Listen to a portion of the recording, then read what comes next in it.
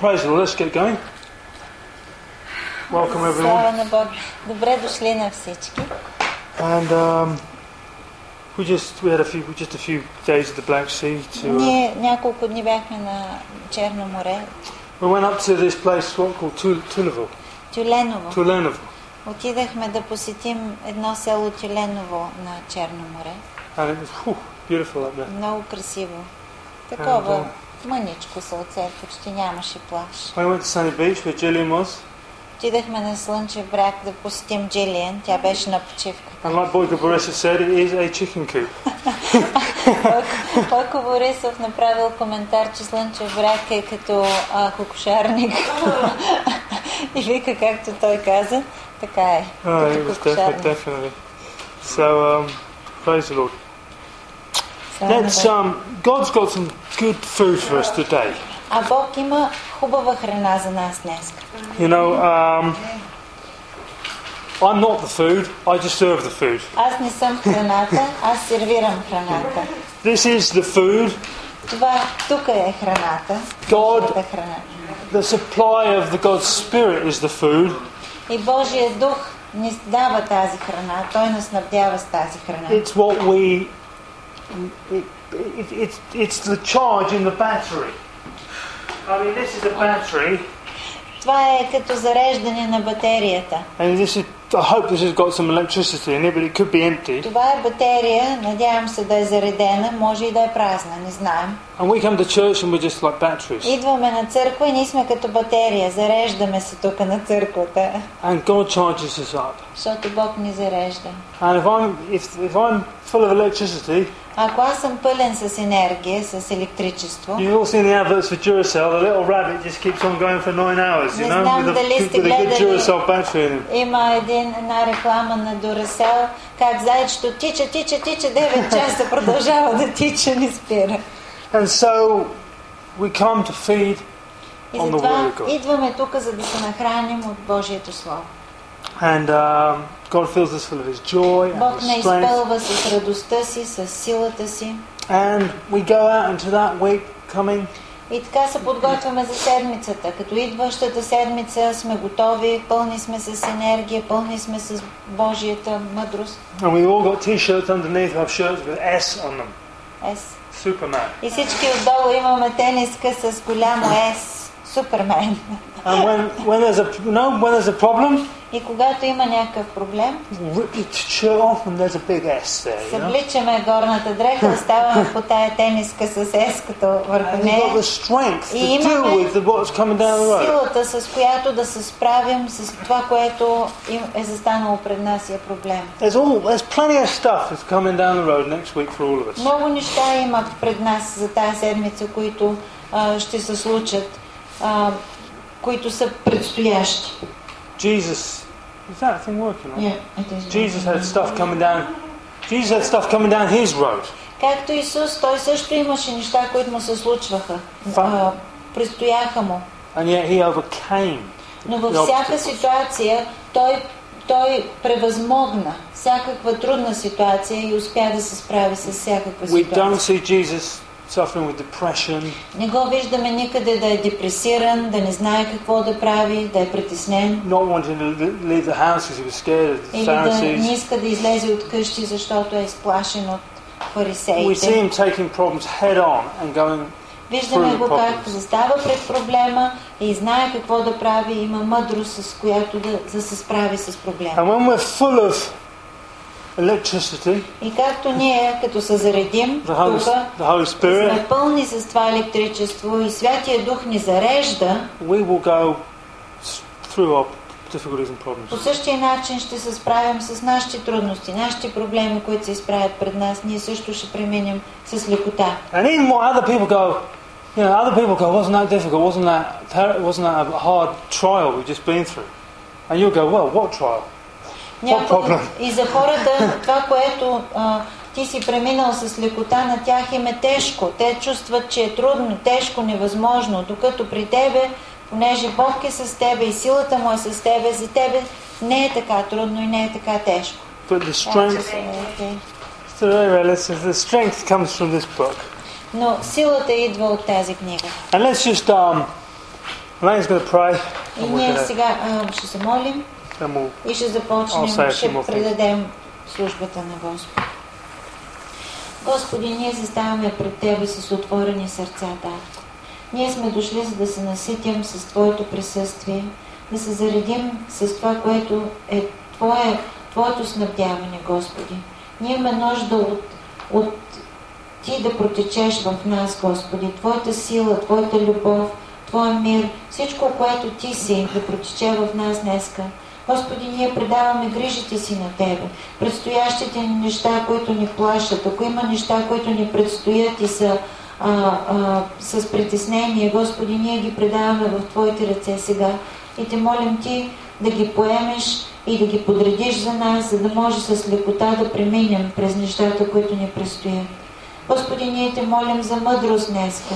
Ти си казал в Словото си, че който му липсва мъдрост, да иска от Тебе и Ти ще дадеш на всеки един, без да задържаш нищо срещу него. Господи, аз Те моля за мъдрост днеска да ни дадеш, да ни отвориш очите духовните, да видим неща, които се задават пред нас, да видим изходни пътища от ситуации, които ни предстоят.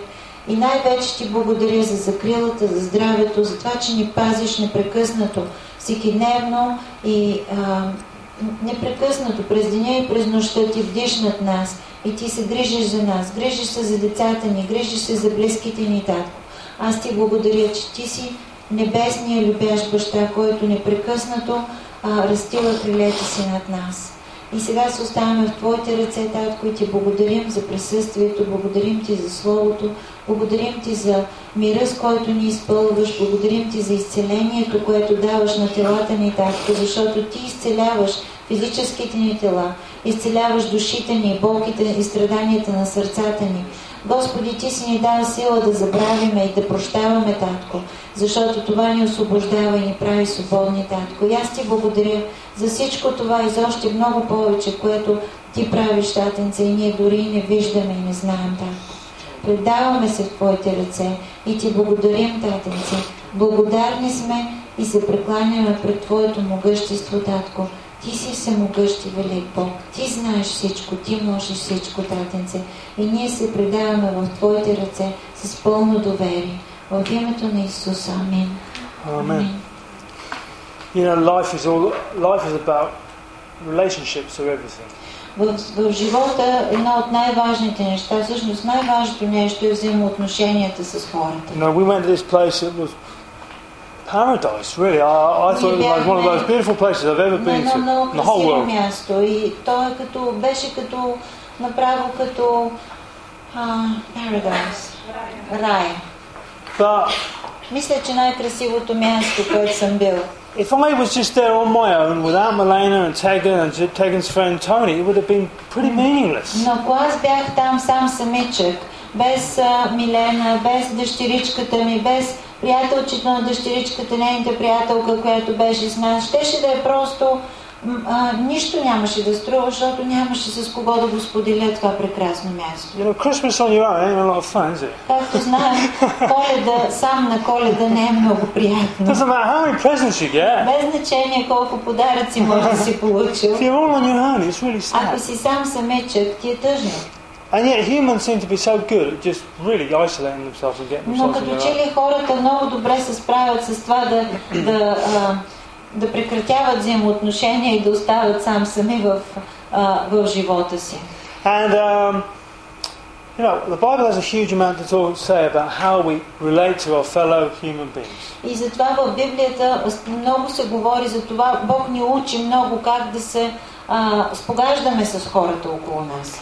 You know, there's a bad devil out there and he wants to mess up our relationships. Защото в този свят има един лош дявол, който се мъчи да ни обърка взаимоотношенията с хората, да ни раздели с хората. And if we just act very naturally and just do whatever we want, we will tend to destroy relationships. И ако ние просто се отпускаме на течението, каквото дошло да ни повлече, много лесно може да направим така, че да се разделят взаимоотношенията ни с хората. I mean, when you think about it, at one point on this earth there was only Adam and Eve and their children, and we had a murder. Ако си спомняте в началото на сътворението на света, само едно семейство е имало. Адам и Ева и тяхните деца. А какво се получи? Убийство. Още в самото начало, когато е имало само няколко човека на тази земя. And so I'm often going back to passages on behaviour and I'm applying it to me. И затова аз много често обичам да чета пасажи от Библията за държание, как да се държа. И ги поставям към себе си, нали? Уча се как да се държа с хората според Библията. You know, you read the Bible for you and not for me. Както всеки един човек трябва да чете Библията за себе си, не за някой друг, за да му покаже как той да живее. I'll show you what I mean. 1 Corinthians 13, Сега ще ви покажа нали, какво имам предвид в 1 Коринтияни 13, 4 стих. And it says, love is never tired of waiting, love is kind, love is no envy, любовта love дълго is no high търпи opinion of itself, love is no pride. и е милостива, или никога не се изморява от търпение, и е милостива. Любовта не завижда, не се превъзнася и не се гордее. Now, really, that is when I read love is kind. Когато аз чета, че любовта е милостива, I'm really reading Craig is kind. аз чета Крейг е милостив. I'm not reading, hey, all you lot need to be kind to me. Не чета така, всички вие трябва да се отнасяте милостиво към мене, защото Everyone needs to be more patient with me. Всички трябва да им проявявате търпение към мен, защото Библията го пише. You mustn't be angry with me. Всички вие не трябва да ми се дразните на мене, защото така пише. No, I mustn't be angry with you. Напротив, обратно го чета. Трябва да чета, аз не бива да се раздразвам лесно. Аз не бива да съм нетърпелив. Аз трябва да съм милостив. We have to deal. I am responsible for keeping this. I'm responsible for keeping Craig under control. Аз имам отговорност да се грижа за Крейг. На мене ми е дадена отговорността аз как се държа, аз какво правя, аз да се погрижа за себе си. When I drive my car, I'm responsible for that. Както когато аз карам кола навънка, аз съм отговорен как движа тази кола по пътищата, с другите коли, с хората наоколо. I'm actually not responsible for anyone else on the road. Не съм отговорен за това как другите хора си карат колите. And the idea is if everyone is responsible in their own vehicle, there won't be any accidents. Идеята е такава, че всеки един човек, ако е отговорен в колите си, като кара кола, няма да има катастрофи, защото всеки един човек ще се отнася отговорно и ще се погрижи за собствената си отговорност. So let's just look at that. I'm going to just read it right through Malachi from 4 to 8 in Bulgarian. Аз ще го прочета от 4 до 8 стих в българския превод. Казва: любовта дълго търпи и е милостива. Любовта не завижда. Любовта не се превъзнася, не се гордее, не безобразничи, не търси своето, не се раздразнява, не държи сметка за зло, не се радва на неправдата, а се радва заедно с истината. Всичко премълчава, на всичко хваща вяра, на всичко се надява и всичко търпи. Любовта никога не отпада. The thing is, if you do these things, you'll be a delight to live with. И ако ти се съобразяваш с тези неща и ги приемаш за себе си, ще бъдеш едно удоволствие за другите около тебе. It's in the amount that you don't do these things, you're a nightmare to live with. А същевременно, колкото по-малко се покоряваш на тези неща и ги прилагаш в живота си, толкова по-труден ставаш за живеене с тебе. You know, people who are easily angered, you just don't know when they're going to explode next. Например, един човек, който бързо избухва, който се раздразва бързо, тебе те е страх да не го настъпиш, защото знаеш какво ще стане и непрекъснато вървиш около него на ногти. Не знаеш как да се държиш, защото всеки момент може да избухне и не ти се иска да става. They're like a bomb that's just about exploding. You're walking around like this. Те са като мина, зарита мина по пътя и не знаеш къде да стъпиш, за да не експлодират. And so if you're a person that takes a lot to get you going, people will be very relaxed and happy around you. Но ако ти си човек, който не се раздразва бързо, нали, търпи на хората, на недостатъците, на грешките, тогава ти си лесен човек, с който може да се общува с лекота и хората обичат да са с тебе, защото знаят, че няма нещо страшно, което да отреагира в тебе. And that's what we need to be like. И затова Библията, нали, научи да бъдем такива, по този начин да се държим. God is like that, isn't he? Бог е такъв, Той е такъв, Той е такава натура. You know, aren't we glad that God just doesn't lose his temper every 5 minutes and start the universe over again? Не сме ли благодарни, че Бог не избухва бързо в гняв и да хвърли още един потоп върху цялата Вселена и пак да започнем наново с нас? And even in the Old Testament, man, the children of Israel just did crazy things after crazy. Hey, Tony, just turn the lights on for me, please. Може ли да светнеш и да затвориш вратата? The children of Israel just did goody, crazy stuff after crazy stuff, and yet God warned them. He said, you know, guys, I'm going to lose my temper here. И както израелтяните в Стария Завет, нали, те правеха много налудничеви неща, обаче Бог ги търпеше. Правеха сумати грешки към Него, но Бог продължаваше да ги търпи. No, we all right for just check the temperature check. Are we all right for? Is everyone all right? Има ли някакъв въздухът влизарал, че ли да пуснем климатик? The climatic disturbs Vicar. She's not very comfortable with the climatic. Добре, айде отворете тогава, разбрах.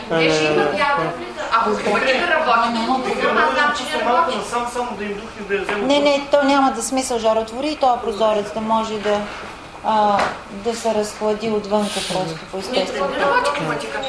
Работи, но Викрито не се чувства добре от климатика и за това. Работи. It works, but we don't. And plus we don't need to use it.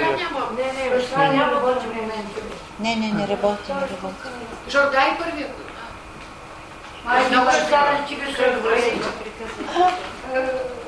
Is everybody nice and comfortable? На всички удобно ли има? Oh, serious, we've got to be comfortable. Трябва да е удобни сега, не може. It's good, you know. So, if we take these verses and we apply them to ourselves, we'll become pleasure to live with. Идеята е, че ние ако се научим от Библията, ако се научим от това, което Бог ни учи, ние ставаме хора, с които е удоволствие да се общува, удоволствие да бъдеш с тях. Иска ти се да бъдеш с тези хора. Now, one thing that a human being has a tremendous capacity for evil. Човешкото същество, за съжаление, има голям капацитет да върши лоши неща. You know, Adolf Hitler controlled a whole of a country. Вие знаете хора, които са излизали извън релсите с злини, например като Адолф Хитлер. Какъв огромен капацитет за зло има в този човек, излезе от него. And caused people to do things they would never dream they would do. И поведе хората да вършат неща, които не са си представили, че някой човешко същество може да върши на друго.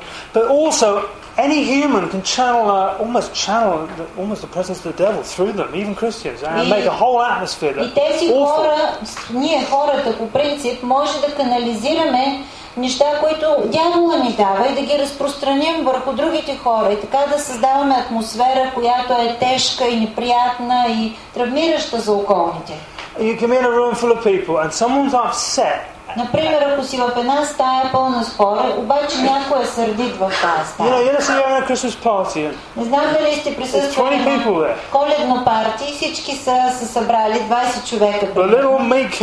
Обаче малкият Митко е разсърден, на него не му харесва нещо, той е обиден на всички и не му е приятно.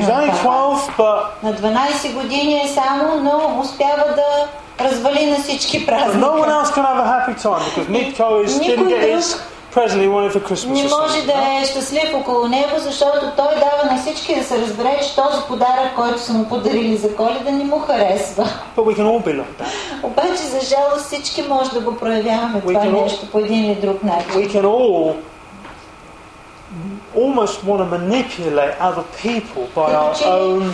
Искаме всички да разберат, когато не ни харесва нещо и по този начин доминираме, нали, манипулираме хората около нас, за да ни угодят и за нас да ни стане добре. This is really, really wrong. И това е наистина много грешно нещо, което правим. And, particularly, sometimes the ladies everyone can do it, men and women can do it, but sometimes the ladies, they're not physically strong, so they can't just stand up and make people do things. Много често се случва повече пред дамите, защото те не са физически силни и когато, нали, мъжът може да стане, да блъсне, да трасне и да излезе, да се разневи, Но жената е слабо същество физически и тя това е силата, да накара някой да се почувства зле, че тя не се чувства добре. И тази атмосфера, която става около нея, е толкова, тежка за другите, че ти трябва да направиш нещо, за да я угодиш, за да спре да се сърди. Виждате ли, че това не е правилният начин на държание? And we shouldn't do it. We shouldn't control people. И не би трябвало, по този начин да контролираме хората. Ultimately you want people to love you for who you are. В крайна сметка човек иска да бъде обичан за това, което е. And because they want to. И да те обичат хората, защото те искат да те обичат, те искат да ти дават неща, те искат да се погрижат за теб. Most people can be just fine going through the year, but when it comes to their name day or their birthday, oh my goodness. А има хора, които цяла година може да са много добре, обаче дойде ли рождения им ден или именния им ден, всичко се променя. But we should never be in a situation where we are trying to make people do what we want to do. Но не бива никога да изпадаме в такива ситуации, където ние да се опитаме да накараме човек да прави нещо за нас, което те не искат да го направят. Husbands can put pressure on their wives for things. Съпруги и съпрузи слагат напрежение един върху друг, за да правят нещо един на друг. I knew a friend of mine, and he told me that his son had just had an awful life because all his wife ever wanted was just the best four-wheel drive vehicle, to live in the best house. Един мой приятел ми разказа за сина си, който се оженил момчето, но живота му станал кошмарен, защото жената, момичето, за което се оженил, искала непрекъснато най-новото, което излиза на пазара. Нова кола, най-хубавата къща, най-новата кола, най-последна мода, всичко. И непрекъснато той трябвало той е под напрежение да задоволи се в тези неща. And the wife ran her husband ragged, just. И човека се измъчил от работа, от тежка работа, да може да снабди тези пари за нея, да може тя да има всичко, което и се иска. That wouldn't be much fun if I had to provide a brand new four-wheel before every year for Milena, or she wouldn't be a happy bunny, Това няма да е много приятно за мен, ако трябва всяка година да купа на Милена нов джип, за да е щастлива. But as for Christians, we must stop making. In some respect, that woman was making her husband her God, но като християни, ние имаме друг, който снабдява нашите нужди. Ние като християни, тази жена е смятала мъжа си като Бог един вид. Той снабдява всичките й нужди. Той е изисквал от нея. Докато казва, ние като християни трябва към Бог да се обръщаме за нуждите си, за нещата, които са ни необходими. Now, we can all try and put pressure on other people to provide stuff for us. And that Bible forbids it. That's wrong. И обаче Библията говори против това нещо. Ние казва всеки човек, който напряга другия или поставя го под напрежение или го притиска да прави нещо за него, не е правилно. We need to get our eyes a little bit higher. Просто трябва очите ни да се издигнат малко по-високо и да сложим вярата и упованието в Бог, не в човека, който е до нас. Искай от Бог този нов автомобил, тази нова рокля, която ти се иска да имаш. Искай от Него желанието на сърцето си. Вярвай на Бог заедно, мъж и жена. Вярвайте за снабдяването на Бог, за парите, които ви трябват. И Бог обещава, че ще ни снабди. Той казва, че ще ни даде желанието на сърцето. But when we try and make it happen for ourselves all the time, но ако ние се напъваме сами да си угодим, сами да го направим да стане, even when we get what we want, дори да го получим с напън, we're not satisfied. Не е удоволствие, не се чувстваме задоволени, не ни е приятно, че сме го получили. I remember one Christmas time I wanted a digital watch. This was back in the early 80s when these big watches with like funny writing on and you press the button. 80-те имаше нови часовници излезли и с копченца натискаш и цифричките излизат. Много беше модерен, нов. И аз исках такъв часовник да имам. I wanted that watch so bad. Толкова много го исках този часовник. And I remember I knew I was getting it for Christmas. They were going to buy it. И знаех, че ще ми го купят за Коледа. Бяха ми обещали. And I used to lie awake dreaming И аз си лежах вечерно watch, време буден и си представях как ще имам този нов часовник, как ще си го сложа на ръката, как ще го нося, колко щастлив ще бъда като го получа. И хората ще ме питат колко е часа. И аз ще погледна, ще натисна копченцето, то ще излезе и аз ще кажа колко е часа. When I got the watch, обаче като дойде времето, получих този часовник. I thought it would be. И не беше и половината на радостта, която си мислех, че ще ми достави. Просто беше един часовник и това беше. И мина и замина. And I would just say, let's get our eyes off each other. И затова бих казал, нека да си отмахнем очите един от друг, да не очакваме един от друг, да не напрягаме хората до нас за нещата, които имаме нужда. My responsibility is to love people. Моята отговорност е да обичам другите. But my responsibility is not to make people love me. Но моята отговорност не е да карам другите да ме обичат мене. My responsibility, if God tells me to provide and give money and stuff away to people, когато Бог ми каже да дам неща, да дам пари, да дам каквото и да било, моята отговорност е да се покоря на Бог, да кажа, добре, където Бог ми е казал да дам, където Бог ми е дал да снабдя, аз да го направя. But I'm not supposed to be pressurizing people to give me stuff. Но не съм отговорен аз да натискам хората да задоволяват моите нужди. Put as much pressure as you want on the Lord. Натискай Господ колкото си искаш. Той няма капацитет, нали, той може да го натискаш доколкото искаш. And he will bless you. И той ще те благослови, той ще ти снабди нуждите. You know, just to finish this up, Jeremiah chapter 17 says it so well. И само за да приключа, нали, в Еремия 17 глава се казва толкова добре това нещо, че искам да го прочета. And I'm saying these things so we can just check ourselves up. И тези неща ги казвам, за да се проверим ние самите, нали, какво правим. 17. And it says this in verse 5, 17 в 5 стих. It says, this is what the Lord says, cursed is the man who puts his faith in the man and makes flesh his arm and his heart turns away from the Lord. Така казва Господ, проклет да бъде онзи човек, който уповава на човека и прави плътта своя мишца и чието сърце се отдалечава от Господа. And I see people who got their hopes on other people and they always end up disappointed. They're always disappointed. И отново хора, които надяват се на другите хора, да нещо очаквали са. И се остават разочаровани, никога не са задоволени. Когато очакваш от човека, като че ли никога не може напълно да си задоволен от това, което получаваш. The verse, I think it's 7, keep just chalk up a little bit. 7 стих казва така. A blessing is on the man who puts his faith in the Lord and whose hope the Lord is. Благословен да бъде онзи човек, който уповава на Господа и чието упование е Господ, защото ще бъде като дърво насадено при вода, което разпростира корените си и при потока и няма да се бои, когато настане пекът, а листа му ще зеленее и няма да има грижа в година на бездъждие, нито ще престане да дава плод.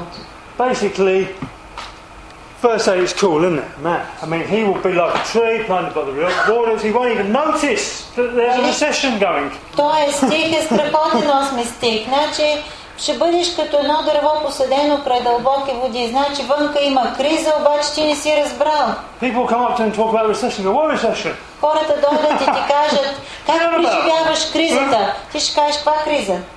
And that's not because he's so well connected with all the rich guys. И това не защото ти си богат и си свързан с богаташи и имаш много пари на разположение. Because he's so clever, he's got such a great product. Или защото си много умен или нещо, което произвеждаш е толкова ценно. It almost looks like this guy is almost simple.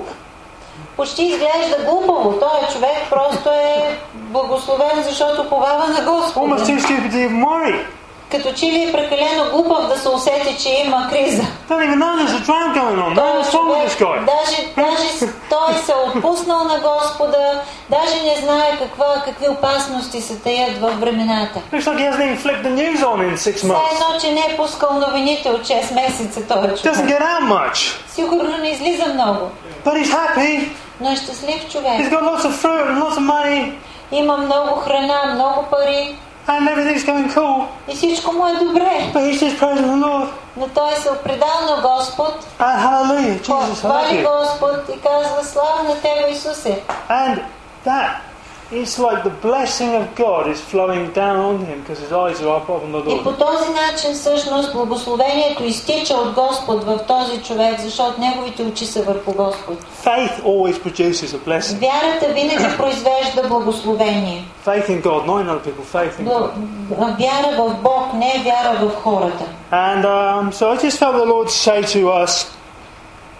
Last week we looked at Jesus and we saw that he said he was like gentle and humble, didn't he? It indicated that Jesus was pretty laid back. Миналата седмица гледахме един стих, четахме, който Исус казва, че той е смирен и кротък по сърце. И казва да се научим като Него да бъдем. Jesus was never really panicked. I think he was completely laid back. Аз мисля, че той беше спокоен човек. Мисля, че той бил толкова спокоен, че нищо не е могло да го разтърси. And yet his eyes were always on the Lord, not on other people. Но той уповаваше в Бога. Очите му бяха върху Господ, не върху другите хора. And he was love, he was patient, he was kind, he was той not беше easily милостив, беше търпелив, беше внимателен към хората, не избухваше лесно. It's interesting that when, there is a time when Jesus did get angry sometimes. He got a whip at one point, he chased people out of the temple. He said nasty, very bad things to the Pharisees and Sadducees. Има моменти, когато го виждаме едосан. Виждаме го как взима даже един къмшик и разбутва всичките, които продават неща в храма на Бога и ги изгонва от храма. But it's interesting, the day before he cleaned out the temple, he went to the temple. Но ако погледнете историята как се случва това нещо, той не влиза така случайно изведнъж да избухне в гняв и да размаха къмшика. Той предния ден влиза в този храм и обикаля много внимателно и вижда навсякъде какво става и тогава всъщност си прави този къмшик. Много се извинявам. But he didn't lose his grip that day. He went back, he must have prayed about it, and then he went back the next day and he cleaned out the temple and spent the whole day preaching. Но в този момент той всъщност видя какво става. Той не реагира в момента, но на другия ден отиде. На другия ден знаеше, че трябва да отиде да изгони всички тези търговци, които са се населили в храма на Бога и вместо да уважат Божието присъствие, те продават неща и правят пари в самия храм на Бога, защото явно е било удобно място. Хората са идвали много там. We came back from the Black Sea on like 2:30 on Saturday morning. Ние дойдохме към 3:30 в събота сутринта всъщност беше. And it was Enchov then. И беше Еньов ден тогава. And my friend is called Enyo. Вечерта и отсреща съседа ни се казва Енчо. And 2:30 in the morning they lit off fireworks. В 2:30 сутринта те пускат бомбички. And this happened a few years ago. Преди няколко години пак се случи така. And I lost my temper with this guy. И тогава аз избухнах. And I basically had a fight with him in the road. И аз отидах и се сбихме. Всъщност сбихме се насред пътя. And we had to call the police. Трябваше да извикаме полицията. Now I had another opportunity to lose my temper on. И сега се прибрах в петък вечерта или събота сутринта всъщност, ми се представи отново тая възможност как да реагирам, дали да отида и пак да се сбием. И аз имах желание вътре в плътта си. Ядосах се много. Тогава е момента, когато си благодарен, че не е разрешено да имаш оръжие вкъщи. Защото ти се иска да идеш и да гръмнеш тая уредба, дето свири цяло нощ. Иска ти се да отидеш с един голям автомат и да му застреляш всичките уредби, дето ги е изкарал навънка. Suppressed on anger. Но ние се успокоихме, Успокоихме гнева, closed the windows, затворихме прозорците and praise God, we got through the night all right. и слава на Бога успяхме да спим и беше окей. But I thought I did okay, actually. Но аз мисля, че се справихме добре. It was better than what I did the last time, you know? По-добре от миналия път, когато излязах и се наместих. And I'm not expecting, these things, if you've been losing your temper regularly all your life, Ако ти си човек, който е избухвал цял живот много бързо, one good message from Craig is not going to change it. палиш се, една проповед няма да те промени. But we need to get grip, learn to overcome this anger. Но ние трябва да искаме да преодолеем това нещо, да искаме да се справим с тези неща в себе си. Try not to put pressure on everyone else. Да почнем да наблюдаваме това, дали слагаме хората под напрежение, да изискваме от тях неща. You might be under pressure, but you don't need to share that pressure with everyone else. Може ти да си под напрежение, може да имаш някои неща, които не са ти наред. Това не значи, че всички трябва да страдат около тебе. And that's godly. Това е Божия характер. Anyway, let me stop talking. Аз ще спра тук. And let's worship the Lord. Нека да хвалим Господа. It's really good to have Vicar back. Много сме благодарни, че Вихра е с нас пак, че се върна. It's a tremendous thing to say, praise the Lord, worship the Lord. Много хубаво нещо е да можеш да издигнеш ръце към Господа и да му благодариш и да го хвалиш. Get our eye and say, God, you are my source. I love you. You supply all my needs. Просто да имаме тая възможност да кажем на Бог, Господи, ти си той, който снабдяваш моите нужди. Благодаря ти. It's one of the best things. It's the best, isn't it? Worshiping the Lord. Най-хубавото нещо е това, да хвалиш Господа, да му благодариш. It's not everything we do. We don't just spend the whole service worshiping the Lord. Това не значи, че само това правим, само хвалим Господа, но това е едно хубаво нещо, което е невероятна възможност, за да му изкажем благодарност. But I just love to wave my hands to the Lord and say, Lord, you love me. You know that I'm here. Обичам да издигна ръце към Бог и да кажа, Господи, знам, че ти знаеш, че съм тук. You know all my problems. Before I bring them to you and pray, I've got them. Знаеш ми проблемите, дори преди да съм ги казал пред тебе, ти ги знаеш. And then you're saying, I'm not looking at everyone. I'm not going to put pressure on everyone around me. I'm just going to. I know that you've got my burdens and my problems. Му даваме проблемите си и казваме, Господи, аз очаквам от тебе. Няма да очаквам от никой човешко същество, но от тебе да разрешиш проблемите. And you're going to get me through. Ти ще ме преведеш през тези трудности. And I'll be here this time next year. И до година пак ще съм тук. Bigger and better than ever. Още по-добре, отколкото съм сега. God is always wanting to increase us and bless us. Бог винаги иска да ни разширява, да ни благославя, да ни дава повече и по-добро. But we got to blessed is the man who looks at the Lord and not at everyone else. Но както пише тук, благословен е човека, който уповава на Господа.